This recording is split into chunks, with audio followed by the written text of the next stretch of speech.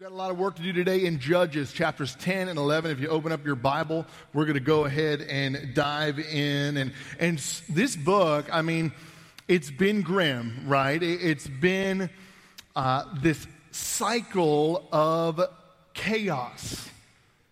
And you know what? It's not even a cycle of chaos, but it's a downward spiral, because in the book of Judges, we see this crescendo of evil happening.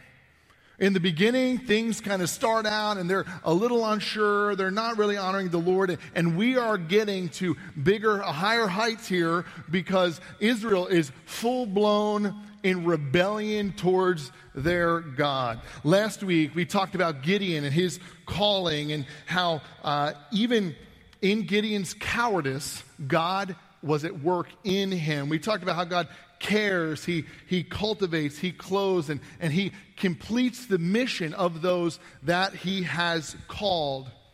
But if we're seeing one thing for sure throughout this book, it's that broken people, which all of us are, marred by the fall of man since Genesis 3. Broken people break things, right? Like broken people break things. But here's the thing. God redeems broken things. God, in his faithfulness and in his strength, he has been at work despite the mess that Israel has been creating. Despite the idolatry, despite the disobedience, despite the distrust, and despite the cowardice, God's steady hand is the thread that we can see throughout this book as well. And my friends, today as we dive deeper into this book, we're going to see that the story gets grimier. Story gets grimier with this judge named Jephthah. All right, and Jephthah, although the Lord uses him, he makes some bad decisions, and there's lots to unpack. And let me just say, this is a hard story here. So our game plan is this, and it's also not very well known. Our game plan is this: we are going to fill the plate up and then eat off of it. You get what I'm saying? We're going to go through this story, we are going to unpack this story, and then we are going to go back and work through the story again and take what we can find from it. Okay? So this is going to be a little bit of a crazy ride, but hold on, church, all right? Because we want to land at the end seeing God's faithfulness in the midst of this chaos. But before we go ahead and read, let's pray and ask God to bless this time.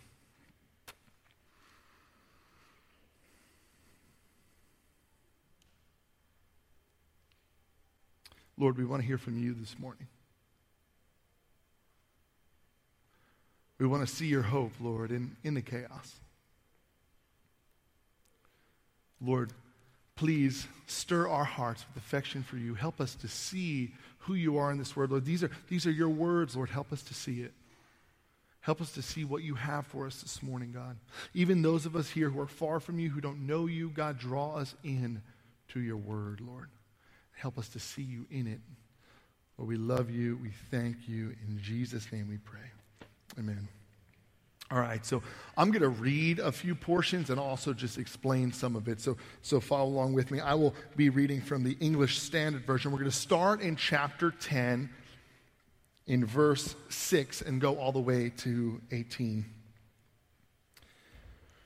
For the people of Israel, again, did what was evil in the sight of the Lord and served the Baals and the Asheroth, the gods of Syria, the gods of Sidon, the gods of Moab, the gods of the Ammonites, the gods of the Philistines, and they forsook the Lord and did not serve him. For the anger of the Lord was kindled against Israel, and he sold them into the hand of the Philistines and into the hand of the Ammonites, and they crushed and oppressed the people of Israel that year. For 18 years they oppressed all the people of Israel who were beyond the Jordan in the land of the Amorites, which is in Gilead. And the Ammonites crossed the Jordan to fight also against Judah and against Benjamin and against the house of Ephraim, so that Israel was severely distressed. And the people of Israel cried out to the Lord, saying, "We have sinned against you because we have forsaken our God and have served the Baals." And the Lord said to the people of Israel, "Did I not save you from the Egyptians and from the Amorites and the Ammonites and from the Philistines? The Sidonians also and the Amalekites and the Moabites oppressed you, and you cried out to me, and I saved you out of their hand. Yet you have forsaken me and served other gods. Therefore I will save you no more. Go and cry out to the gods whom you have chosen. Let them save you in the time of your distress." And the people of Israel said to the Lord, "We have sinned. Do to us whatever seems good to you. Only please deliver us this day." So they put away the foreign gods from among them and served the Lord, and he became impatient over the misery of Israel. Then the Ammonites were called to arms, and they encamped in Gilead. And the people of Israel came together, and they encamped at Mizpah. And the people, the leaders of Gilead, said to one another, "Who is the man who will begin to fight against the Ammonites? He shall be head over the inhabitants of Gilead." So we see here so far in chapter 10, we see them enter into the same cycle, Israel, that they have entered into time and time again. They are serving the Baals, they're serving the Asheroth, but not only them. Now we see an even longer list of all of the gods of the surrounding nations. From the land of Canaan, Moab, Ammon in the east, the Philistines in the southwest, Syria and Sidon in the north. And they are serving these gods. They are being oppressed by the Ammonites in return. And they're realizing there is so much necessity for a leader. They need someone to come and save them. And they cry out to God in verse 10. And God responds and he says, "No, I've had enough." He sees that they keep sinning and they keep turning. And if you have some questions in your mind about that, we're going to unpack them when it's time. But here's the thing. They cry out to God again in verse 15. They turn and they repent of their sin, and God shows them mercy. But here's the thing. They're already far enough in to this idolatry to where they're being oppressed by the people of Ammon, that the Ammonites have called them to arms, and Israel's on the brink of war. So they see how much they need a leader. They need someone to fight for them. So we move on to chapter 11, okay? Let me lay out the beginning part of chapter 11, and then we'll read the end part of it. We meet a guy named Jephthah. Everybody say Jephthah. If you ever have a son, there's a good option for you, Jephthah, okay? But he is a Gileadite, all right? And he is called a mighty warrior. Who else was called a mighty warrior recently?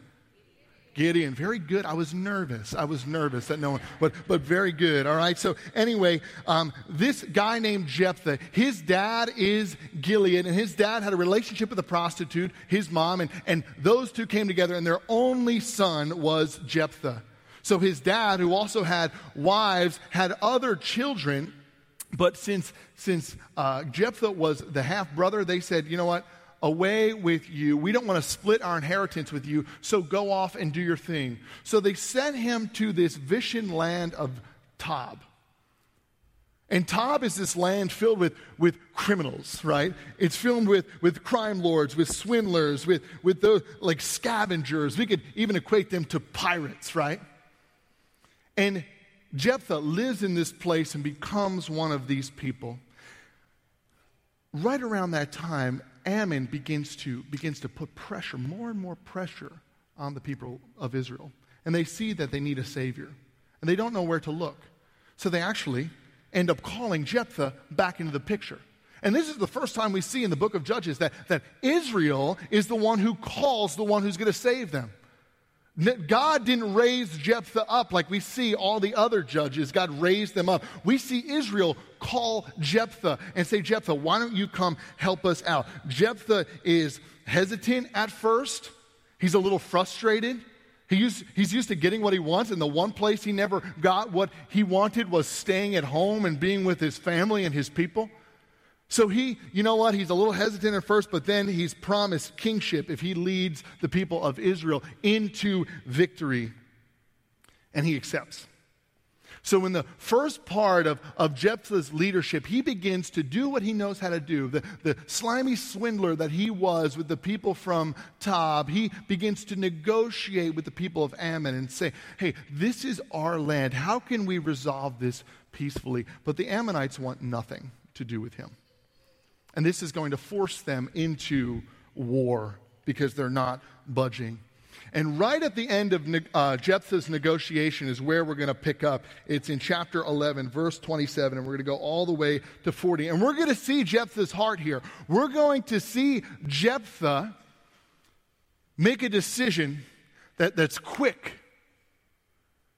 that doesn't honor the Lord, and things turn tragic, okay? Just prepare yourself here. Things turn ugly. So let's read that together. Verse 27 of chapter 11. This is Jephthah talking to the people of Ammon. I therefore have not sinned against you, and you do me wrong by making war on me. The Lord, the judge, decide this day between the people of Israel and the people of Ammon. But the king of the Ammonites did not listen to the words of Jephthah, and he sent to him. Then the Spirit of the Lord was upon Jephthah, and he passed through Gilead and Manasseh, and passed on to Mizpah of Gilead. And from Mizpah of Gilead he passed to the Ammonites. And Jephthah made a vow to the Lord and said, if you will give the Ammonites into my hand, then whatever comes out from the doors of my house to meet me when I return in peace from the Ammonites shall be the Lord's, and I will offer it up for a burnt offering. So Jephthah crossed over to the Ammonites to fight against them, and the Lord gave them into his hand, and he struck them from Aroer to the neighborhood of Minnith, 20 cities, and as far as Abel-keramim with the great blow. So the Ammonites were subdued before the people of Israel. Verse 34. Then Jephthah came to his home at Mizpah, and behold, his daughter came out to meet him with tambourines and with dances. She was his only child. Besides her, he had neither son nor daughter. And as soon as he saw her, he tore his clothes and said, alas, my daughter, you have brought me very low, and you have become the cause of great trouble to me, for I have opened my mouth to the Lord, and I cannot take back my vow. And she said to him, my father, you have opened your mouth to the Lord. Do to me according to what has gone out from your mouth, now that the Lord has avenged you on your enemies, on the Ammonites. So she said to her father, that this thing be done for me. Leave me alone for 2 months, that I may go up and down on the mountains and weep for my virginity, I and my companions. So he said, go. Then he sent her away for 2 months, and she departed, she and her companions, and wept for her virginity on the mountains. And at the end of the 2 months, she returned to her father, who did with her according to his vow that he had made. She had never known a man, and it became a custom in Israel that the daughters of Israel went year by year to lament the daughter of Jephthah, the Gileadite, 4 days in the year. Whew. This is tragic. This is messy. Not only is Israel spiraling out of control, but now their leaders are sacrificing their daughters. This leaves us with questions, and we need to unpack in order, okay? So let's take a deep breath here, because the spiral is real. The spiral is worsening, and we see that because not only is Israel giving themselves to the Baals and the Asheroth, like we've heard a million times throughout these 7 weeks that we've been in the book of Judges, right? But they are now giving themselves to all of the gods of the tribes that surround them. And they're forgetting about God, and hence Jephthah's vow, they're forgetting about God's character. They were doing what was right in their own eyes. They were giving themselves to these other gods, and they were dominated by these other gods. They were completely and utterly dominated by their idolatry. And the thing is, remember Pastor Hunter preaching, they knew better. They've been taught better. They knew that they were going back to things that weren't going to satisfy, but they kept going back, and they kept going back, and they kept going back. They didn't get it. It's kind of, over the past week, my daughter has started to repeat my wife and I all the time. All right? And she's real crazy active. We turned around, we were making dinner, and she was in our windowsill, which you need to climb up one couch and then on the top of the couch and then get up into the windowsill. So she's becoming a little crazy, all right? And I'm learning quickly, okay? So here's the thing. She gets into every cabinet possible in our home, all right? So we have all of our kitchen cabinets locked up because I'm not going to fight that battle, all right? And the one thing is, in our bathroom, those cabinets aren't locked. So normally the door is shut, but when my wife and I are brushing our teeth or something, she'll go in there and she will open the cabinets and just anything that's in there she feels is necessary. Let's put that on the ground and pull that out and bring that around the house, all right? So she'll be like walking around with a thing of mouthwash, all right? And some of you like, don't call anybody on me, okay? We make sure she doesn't drink any mouthwash. But here's the thing. We're beginning, she's starting to repeat after us. So we're trying to say, hey, honey, shut that, okay? Shut that door. So she now will get the door, and she'll open it. She'll pull some stuff out and be like, no, Kaya, no, shut that door. And so she'll say, shut, and she'll shut the door. But then she'll say, shut, and open the door. And she doesn't quite pronounce shut just yet. So things are a little bit wacky, but we're working on that, all right? But she'll just be like, shut. She doesn't get it, right? She doesn't get the point. But she's 15 months old. Israel knows, right? Israel knows they've been told, they've experienced, and they keep going back for more. Every time Israel turned to an idol, the nation that they worshiped that idol from, that nation would turn and oppress them. And that idolatry would lead to enslavement. And in that enslavement, they would look to get out just by going further into idolatry. And just like every other time, once they realize they're enslaved, they cry out. But this time, in this story, God says no. God says no. I've saved you a million times. I've saved you from all of these gods that you're going back to. Not today. And this brings up some questions because we know this character of God. We know how gracious and loving He is. But God's okay with answering our questions, right? We can't paint this nasty picture of God just because we don't understand Him. Because here's the thing. One thing that God understands is Israel's heart and what their motivation is. God doesn't forgive this time because He sees Israel's heart very clearly when they ask for that forgiveness in verse 10. And Michael Wilcock, a theologian, wrote this, and I thought it explained it well. He says, the Lord is saying, I know what this cry of yours is. It is merely a cry for help, which might as well be addressed to the Baals as to me. You see, if any of these other gods could have helped Israel, they would have went to them.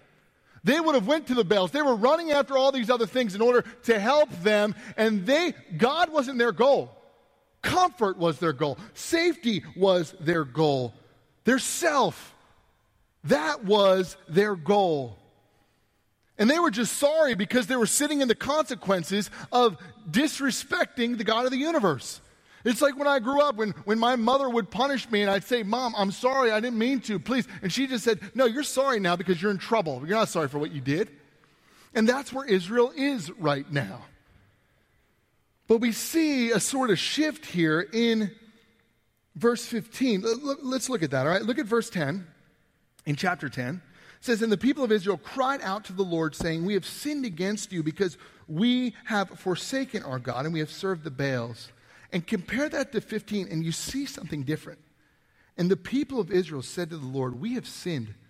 Do to us whatever seems good to you. God, whatever you think. We're the ones in the wrong. Do whatever you think here.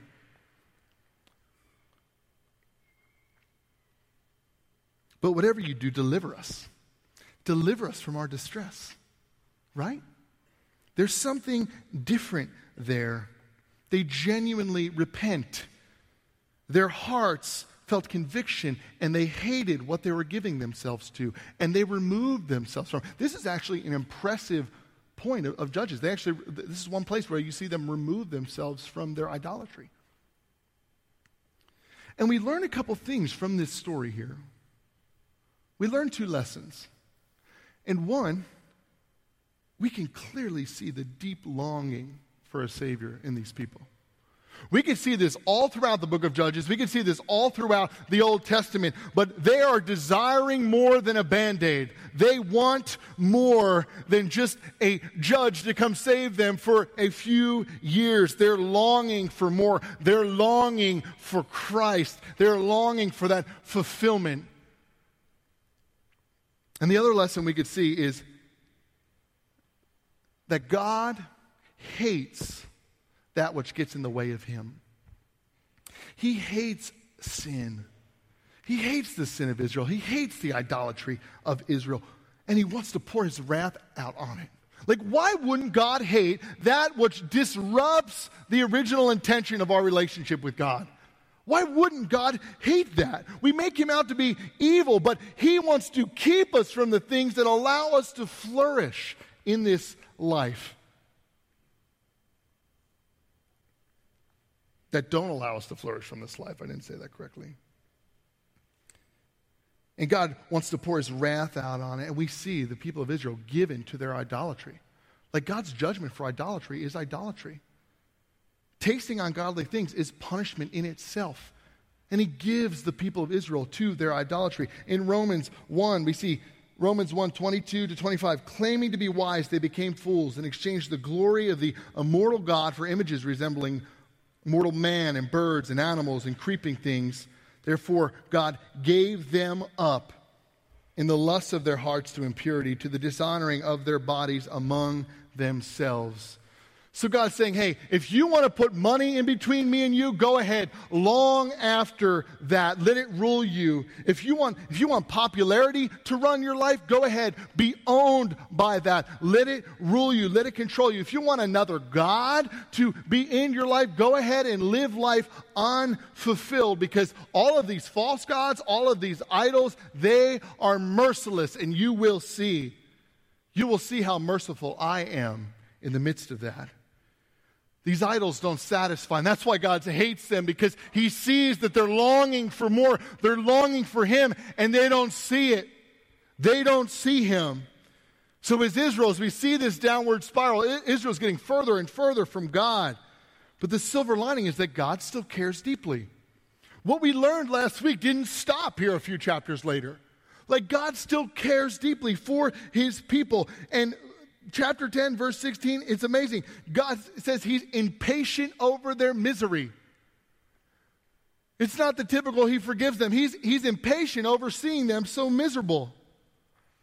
And his graciousness is poured out despite them, despite their unfaithfulness, because he still has a plan. He still has a plan for the people of Israel. He's still promised this land. Don't forget the beginning of the book. He has still promised to give them this land, so he's going to do whatever he can to make it happen, even if it's despite the people.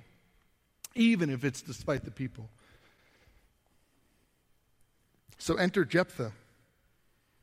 Enter Jephthah, this caveman of a man coming from the land of Tob, and he's this promise of strength, and he comes and he tries to kind of swindle the Ammonites, negotiate with them a little bit to no avail. But at the same time, right before he goes into war, he tries to negotiate with God. He tries to swindle the Lord. He makes this rash vow to the Lord. We see it in chapter 11, verse 30. He says this, and Jephthah made a vow to the Lord and said, if you will give the Ammonites into my hand, continuing in 31, then whatever comes out of the doors of my house to meet me when I return in peace from the Ammonites shall be the Lord's, and I will offer it up for a burnt offering. Just to start with, Jephthah's shaky here. We don't see the thing we saw last week in Gideon where he says, the Lord's given this to us. We see, Lord, if there's angst there, right? He's nervous. If you give this to us, then I'm going to give this to you. He's negotiating with God. And he says, the first thing to come out of my house, when I get home the victor, then guess what? That thing I will give to you. I will kill and I will burn as a sacrifice to you. And there is some debate around what this means. Maybe he thinks Lassie's going to run out when he gets home, right? But that's not the case. The translation is clear that whoever comes out of my home, I will give them to you. Jephthah is relying on what he knows. He's relying on negotiation. He's not relying on God. He's doing what's right in his own eyes. Because here's the thing, Jephthah, you don't negotiate with God. He doesn't owe us anything. This is a one-way deal. We're not co-saviors. We contribute nothing. And he tries to contribute something, right? In order to get God to, hey, God, I'm going to do this, so you do this. And then he gets home as the victorious one. He's walking up to his house, and his only daughter comes out with tambourines and singing, Dad, you are victorious.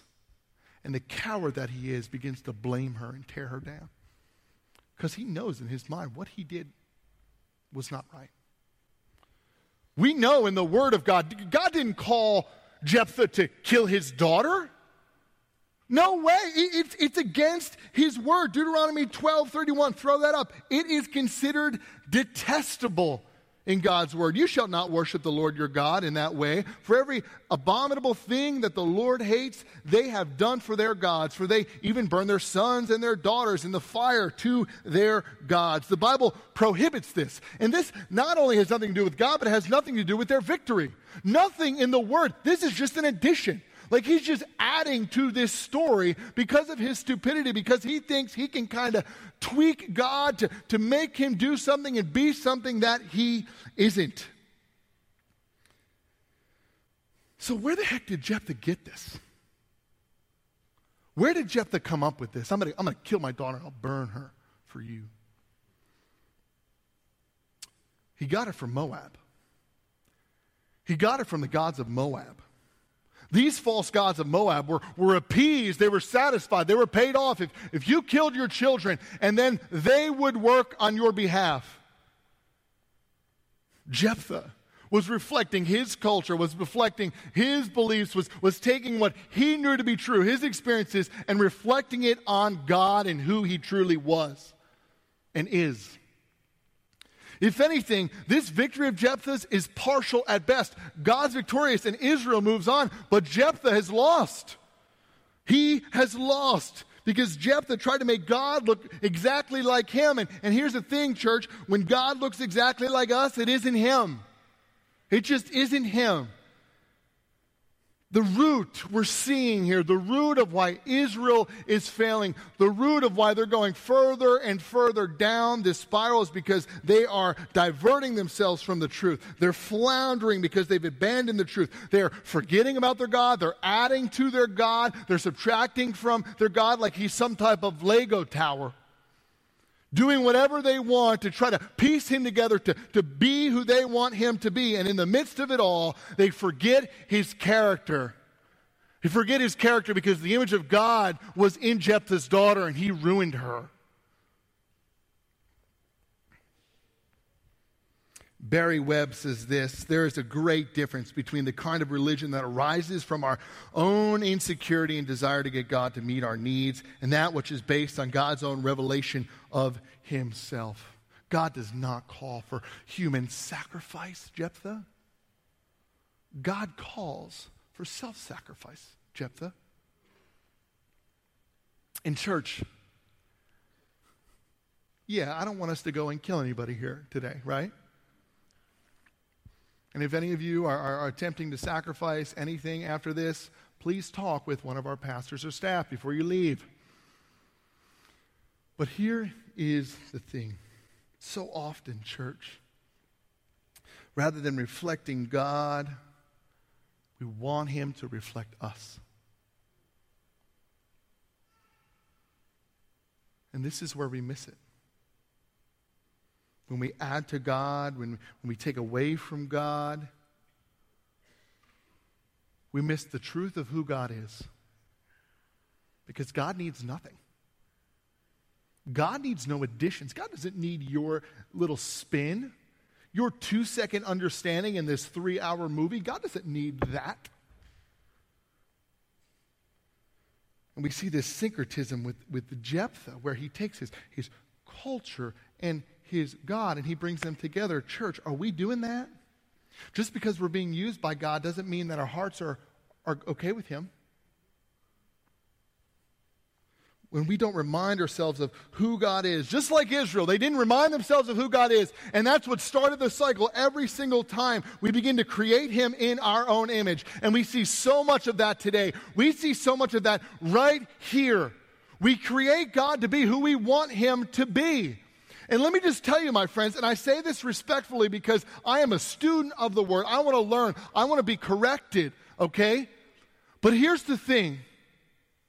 If you just spout off things about Jesus and you have no clue where they came from, you should stop.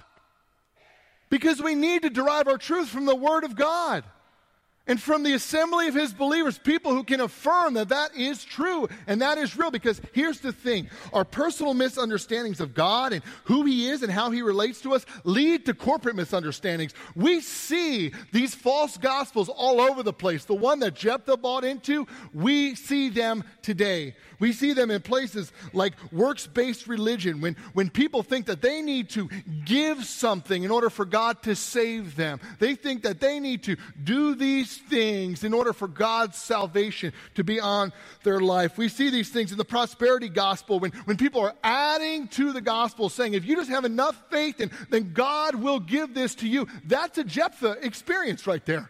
That's negotiating with God. Jesus is all we need. We don't need more. We don't need more. Because, in that thing, the prosperity gospel, what isn't true for the widow of faith in a poor country who has more faith than I do, isn't true for the person in the high riser in Manhattan. We don't just have enough faith and then earn. We also see this with those who reject the supernatural when the Spirit of God is very alive. We see this with theological, not political. Everyone say it with me, not political. Theological liberalism, where we base our faith off of our experiences rather than on the solid truth of God's Word. And we see this in huge cults and counterfeit gospels like Mormonism and Jehovah's Witnesses. Twisting God's truth is dangerous. It threatens life. And Jephthah did just that. Sometimes we fit our truth in the mold of the world, into the mold of us. And our old self creeps in when God calls us to something new. Ephesians 4:22-24 says, put off your old self, which belongs to your former manner of life, which is corrupt through deceitful desires, and be renewed in the spirit of your mind, and put on the new self, created after the likeness of God in true righteousness and holiness. So as I begin to wrap this thing up, church, what mold are you trying to fit your faith into? What mold are you trying to fit your faith into that it just doesn't belong? I'm not talking about second-tier things. There are things we could disagree on, folks. There are things that just within this church and within the pastoral team, like we disagree on things. But I'm talking about the essentials. We can't disagree on the essentials. And you know what? Despite our departure from faith in this culture, despite our mess, God shows us grace and he's at work. He gives us his word that we could search. He gives us his word. Hey, guess what? If you ever want to know, hey, who is God? What is he all about? Like, his word is himself written down in ink. We can see who God is through his word. Regular, humble Bible reading is important, lest we go the way of Israel during the Judges, lest we just enter this cycle over and over and over again and make the mistakes of Jephthah. But even though Jephthah had issues and Israel had issues, God moves. He defeats the Ammonites. It's messy, but God's at work. It's a partial victory at best because Israel's victorious, Jephthah isn't. And the saddest part of Israel's story here, the saddest part here, is that Israel is missing being part of God's grand plan. They're missing the joy, the satisfaction, the power, and God needs to work despite them. They're not entering into it. And church, we can mirror this today, just like Israel. Today is messy. Church, we have these cycles, right? And truth is scattered. But in the midst of that mess, God is at work. In the midst of your mess, church, we can rest in this. God is at work. But let's not have God work despite us. Let's have God work in and through us, because it's good and right to rest in the fact that God has finished the work, because God has been working perfectly in the imperfect since Genesis 3. We can rest in that He's finished the work. But here's the thing. He's given us the grace to enter in and play. He's taken us off the sidelines and say, hey, come on in. You can be part of this, Jephthah. Church, you can be part of this. I've called you to holiness. I've called you to the sanctified life that is so beautiful with Christ in you, who is your hope, right? I've called you to guard the truth and to not fear, to not fret. And I've called you in to play the game of cosmic restoration. We don't need to be on the sideline here. And although God will work despite us, my friends, let us see that He has called us to play the game. This overarching ache of Israel and Judges, man, they need help, right? They need a Savior. They're longing for fulfillment. They're longing for that fulfillment that we have today in Jesus. We have more than they do in Jesus' finished work today. So let's not be okay with the cycle. Let's not be okay with the lies. Let us enter in.